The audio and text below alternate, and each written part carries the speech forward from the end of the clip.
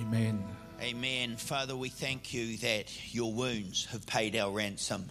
We thank you, Lord, that for all who are in Christ, when they awoke this morning, his mercies were new every morning. Father, we thank you that we have been washed clean by the blood of Jesus. We thank you for your grace.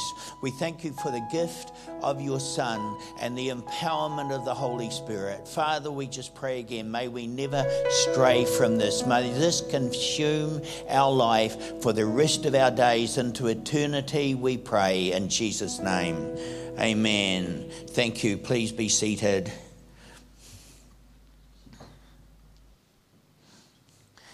Well, wasn't that amazing what Jenny and her team brought to us this morning? Fantastic. Thank you, guys. They're all out there celebrating, but just amazing. I love the contrast that was shown between the superheroes, which all our young children love and know so well and play and dress up like, but then bringing that back into perspective of who Jesus is. And how he is actually the ultimate hero. In fact, the reality is he's the only hero. And we not only did he come to bless us, but we can live our life out through him. And Superman and Spider-Man, as the show depicted, don't do that. They do great things on their own, but we can do amazing things in Christ. Amen. Very exciting. Thank you. I'm not going to speak for long this morning. A lot's already happened. But what I want to do in starting off is just look, and I am not a negative person and I don't feel negative. But let me say this. We've been here in Lane Park for 15 years now. How many of you were here in 2001 when we first came on the property? Okay, still a good number of people. And what a fantastic joy it was. And I hope most of you know the history of how we got here. I hope that we bought an old broken down building in Queen Street and we didn't pay for it out of our offerings and giving. We had an amazing woman, Anne Hyde, who was amongst us, started an op shop and said that she would give half all the profits to us as a church. That gave us $355,000, and so we bought this broken old down building, and then Countdown decided they wanted it for a supermarket. That's where they are now, and they paid us $1.1 million for it a couple of years later. So we took that money and we started to build a place in Park Street, and then this wonderful place came up for a sale. And we were in the process of building a purpose-built building in Park Street, and Paul Jackson, who was the pastor then, came into my office and said, "Bruce, we've got a better deal." And I said to him, "It's way too late, Paul, we're already building this." He said, "Oh, just forget about that, that's nothing. We're going to go for this thing." And I was travelling constantly at the time, and I said, "Yeah, well, I hope I'm away on the Sunday morning that you're going to tell the congregation that." Anyway, we got involved in the negotiations. And the property that we'd bought in Park Street, we'd already put drainage and everything in there. We sold it back to the person we bought it off for a $50,000 extra profit because he'd changed his mind and decided that he'd want it. And that gave us almost the total amount of money to come onto this property. And so we came onto this property, I think at the time, with a mortgage of about $100,000. It's now worth just under $4 million. Amazing, guys. We have not used a dollar of our gifts, offerings, funding out of that to go from nothing when we used to travel around everywhere to a meeting in school halls every Sunday, pack up, set up, pack down, all that sort of thing, to this property without investing a dollar of our own money. Now, only God can do that. Only God can do that. So, a tremendous story. I'll add the one bit to it. Before we bought it, another supermarket, I'm not going to mention any names, had bought that property in Queen Street for $1 million, then decided the downturn in the market wasn't worth building a supermarket, so they sold it to us. Paul and I went to Auckland and did negotiations for $350,000, which Anne Hyde had raised. So then 2 years later, we sell it back again to another supermarket for $1.1 million. That was a crazy ride, guys. I loved being part of it. I can remember all those meetings and discussions, and it was thrilling. And here we are. So it's a tremendous blessing of God. But I want to be very honest and say this. As a church, we have never really fired since coming on this property. It's true that we haven't. Some great things have happened, and I thank God for them. But for a myriad of reasons, we were never quite able to get the formula right to thrive here. And we went through some very difficult times. In our 40-year history, and I've been here 39 of those years, we have had the most difficult period of time since being here. And since being on this property. And through all the confusion and different things, which I'm not going to go into, many, many dear friends, which we all love, got confused, got hurt, and left. And including in them were my family. And they left with my blessing and with God's blessing, but they left. And my grandchildren went with them, which broke my heart. And God has really blessed them in their leaving. But obviously I wish they were still here today. And so many of us have seen family and friends go during those very, very difficult times. But I believe a brand new day and a brand new season has come upon us. I really believe that. And that's what I want to speak to this morning, because a primary role or a designation of the church is to be a people called out by God for a particular purpose. A people who relate to one another around a common goal and a common calling and a common destiny. And I am absolutely convinced that God wants us to become far more focused on who He is and what Lane Park Church does from this point on. One of the things that make a people anywhere, and now I'm talking to us as this community, is their shared history. We have huge history, some of us longer than others, going back together. And we're bonded into that history in Christ. And like many of you, much as who I am and who I do today, I got saved here in this congregation way back in 1979. But much of what I do has come from belonging to this community. And I'm grateful to God and to each one of you for being part of that. Many years ago, Dennis Peacock came here. And he taught that true biblical fellowship comes out of common labour. What binds us together is being able to work together. Friendships are great, and hanging out and having time together is fine. But we get bound together as we work together for a common goal and a common purpose in Christ. And I'm sure many of you have discovered that again over the course of this year, as you've all worked so hard alongside one another for the heap of tasks that we've pursued. And to me, it has just been amazing. It's been like a dream come true for me. And I believe, as I've said, that in this new season of God, He is moving upon us in a new way. In the church office, and in my office here at the church, there's a record, it's about this thick, of all the prophecies that were spoken over what was originally Christian Fellowship in Upper Hutt and is now Lane Park Church. That whole record's there. And preparing this message this morning, I went over it again. It's very, very interesting. Right back to 1978 they started, and many of them are dated and have the name who bought them. Some of them aren't. But it makes a lot of interesting reading. But some have been remarkably accurate, stunningly so, and have already been fulfilled. Some of them haven't yet. And others are probably just the result of some people getting too enthusiastic. The scriptures tell us not to despise prophecy, but they tell us to judge it and weigh it. But what I did see, going over it again, was that a lot of what was said in faith has not yet come to pass. But I believe it will.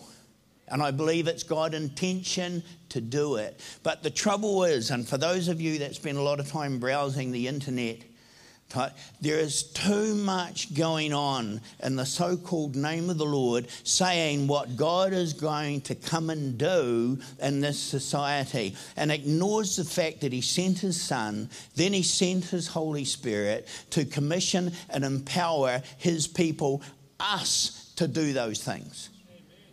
And we're spending too much time saying God's going to come and revival's going to come to New Zealand and people are going to be falling down in the streets, and hey, I'm up for that.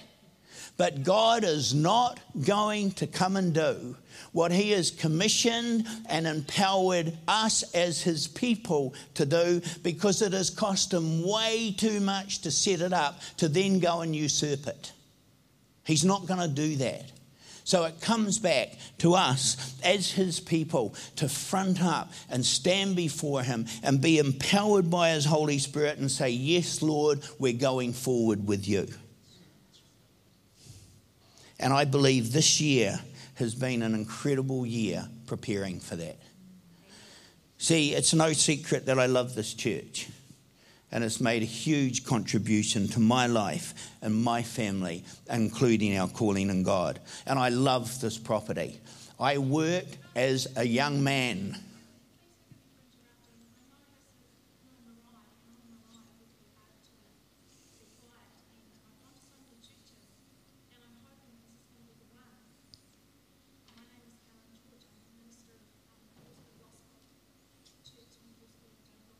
Just be quick. What did you have to say, ma'am?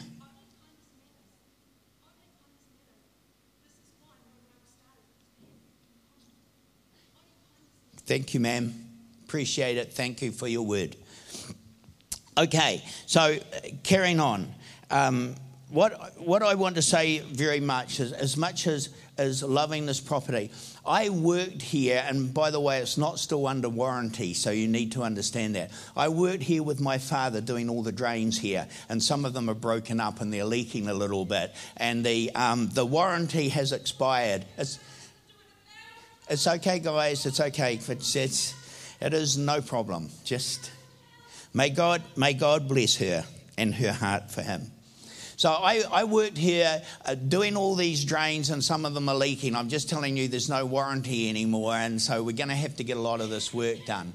But it was an amazing thing as a kid to be working on this property. The whole lot was owned by a millionaire who made his money when the war came in with a company called Atlas Shovels and Wheelbarrows, and his name was Mr. Jepson. And I had some amazing times with him as my father, who was a contractor, did all the drains here. So I have a huge investment in this place, but it's not about this place.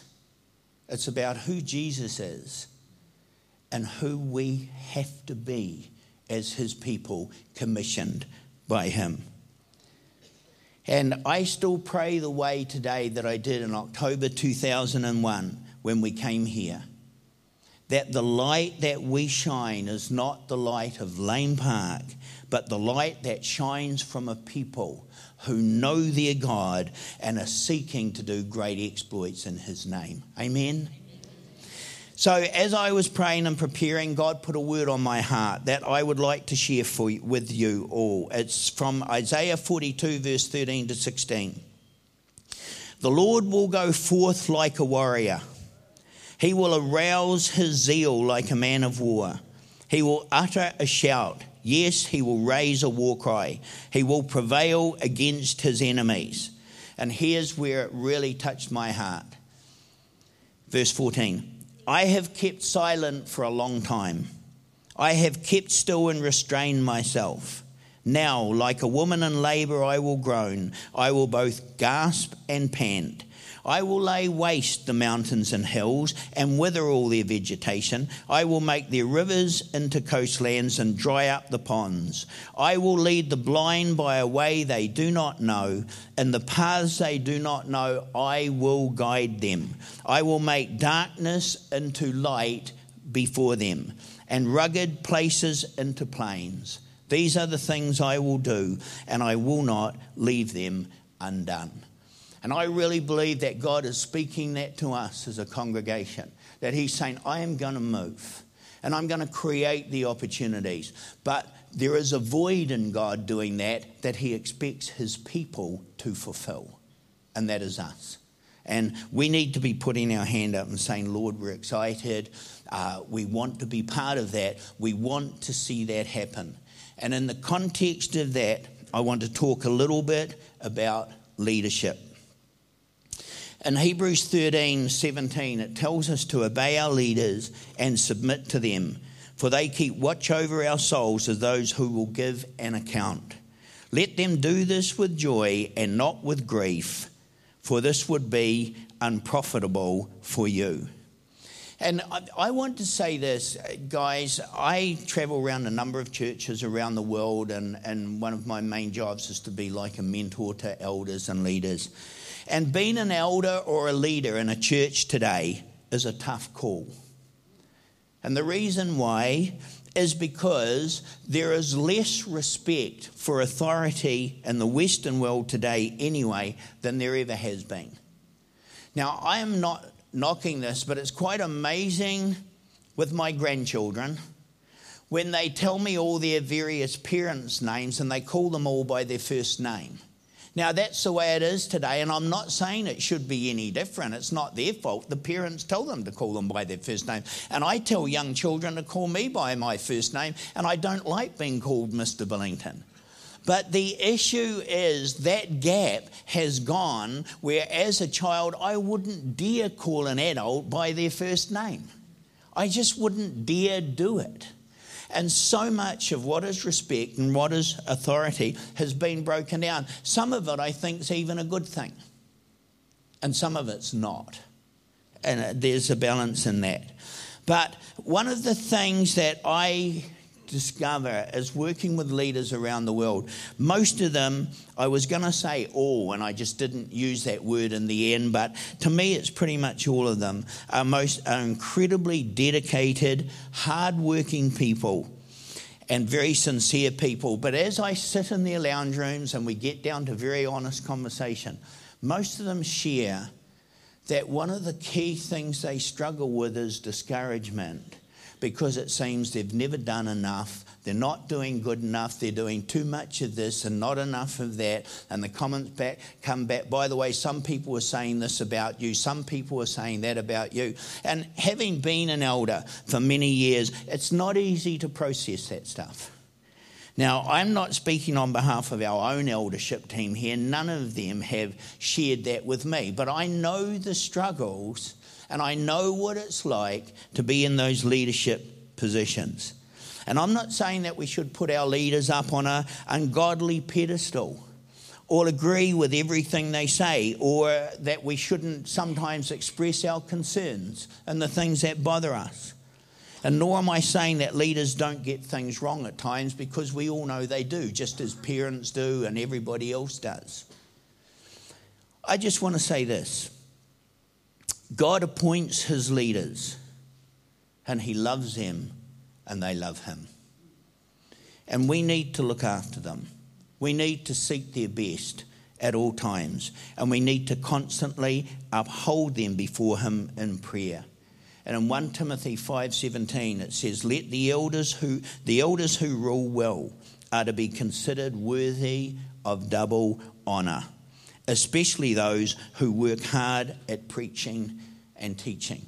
Now, who is Paul saying they should be considered worthy of double honour by? He's not preaching at God. He's not telling God the way God should feel about his elders.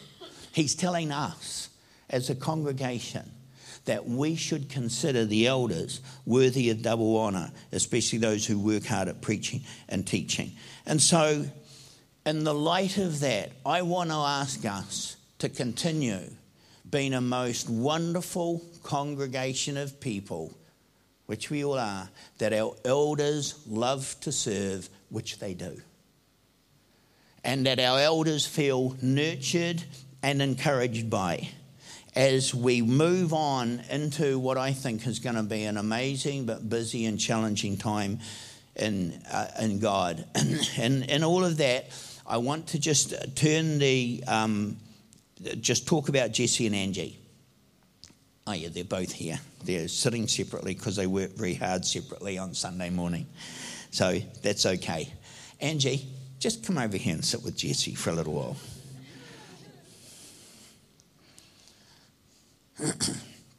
There we go. See, I'm sure that all of you have appreciated the tremendous impact that they've made on Lane Park Church since they came amongst us 2.5 years ago.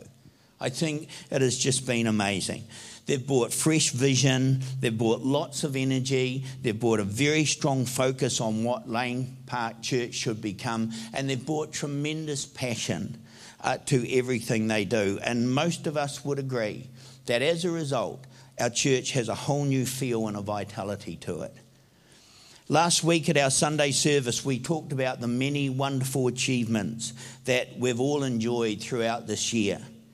And what a year it has been, guys. Amazing. And I won't go through it all because Jesse did that, or at least some of that last week. And I know so many of you have contributed selflessly and sacrificially to the year. And I, for one, want to encourage you and thank you for that. It's been amazing. But it's fair to say that much of it came as a result of the vision that Jesse and Angie have brought to us. And we want this to continue well into the future. And in order to achieve this, the elders, along with myself, believe that the time is now right to set Jesse aside as the pastor of Lane Park Church.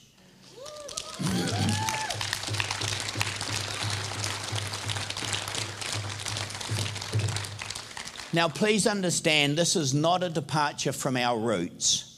We remain an eldership-led church, meaning that the final authority for this church under Christ sits with the eldership as a team, not with any one individual. But throughout most of our history of this church, we have always had someone in a senior leadership role. We set Hudson aside for that in 1979. We set Paul Jackson aside for that in 1982. So there has always been somebody in that role. And we've had a season without this, but we now believe that this season is over and it's necessary to empower Jesse to drive the vision, the direction and implementation of many of our activities by maintaining a greater degree of personal oversight over them. He'll also be given a greater degree of freedom to pursue many of the initiatives that him and Angie hold dear in their heart and long to see happen. So I can assure you, Jesse is not acting alone. He's obviously part of the eldership team, and he's also part of the office team, which includes Bruce McKevitt and myself. And despite all being very different, we all work closely and harmoniously together. But I, along with the elders, are convinced that a key requirement for much of what I have spoken about in regard to the development of Lane Park Church from this time on will require the type of leadership that Jesse is able to provide. Jesse is no pushover. He is a strong, confident leader who is not afraid to rattle cages. And he has a lot of vision. He's not easily discouraged or dissuaded. However, I want to assure you of this, and I know he's part of my family, and I love him and Angie and Archer and Bennett dearly. But I can still assure you of this. Jesse is willing to listen. He's willing to learn. He is prepared to seek advice, and he always wants to know how he could do things better. And as a mentor to many leaders, including Jesse, I want to say I don't ask for anything more than that. And of course, if he really gets out of line, I can tell his mother on him. And believe me, that has him shaking in his boots.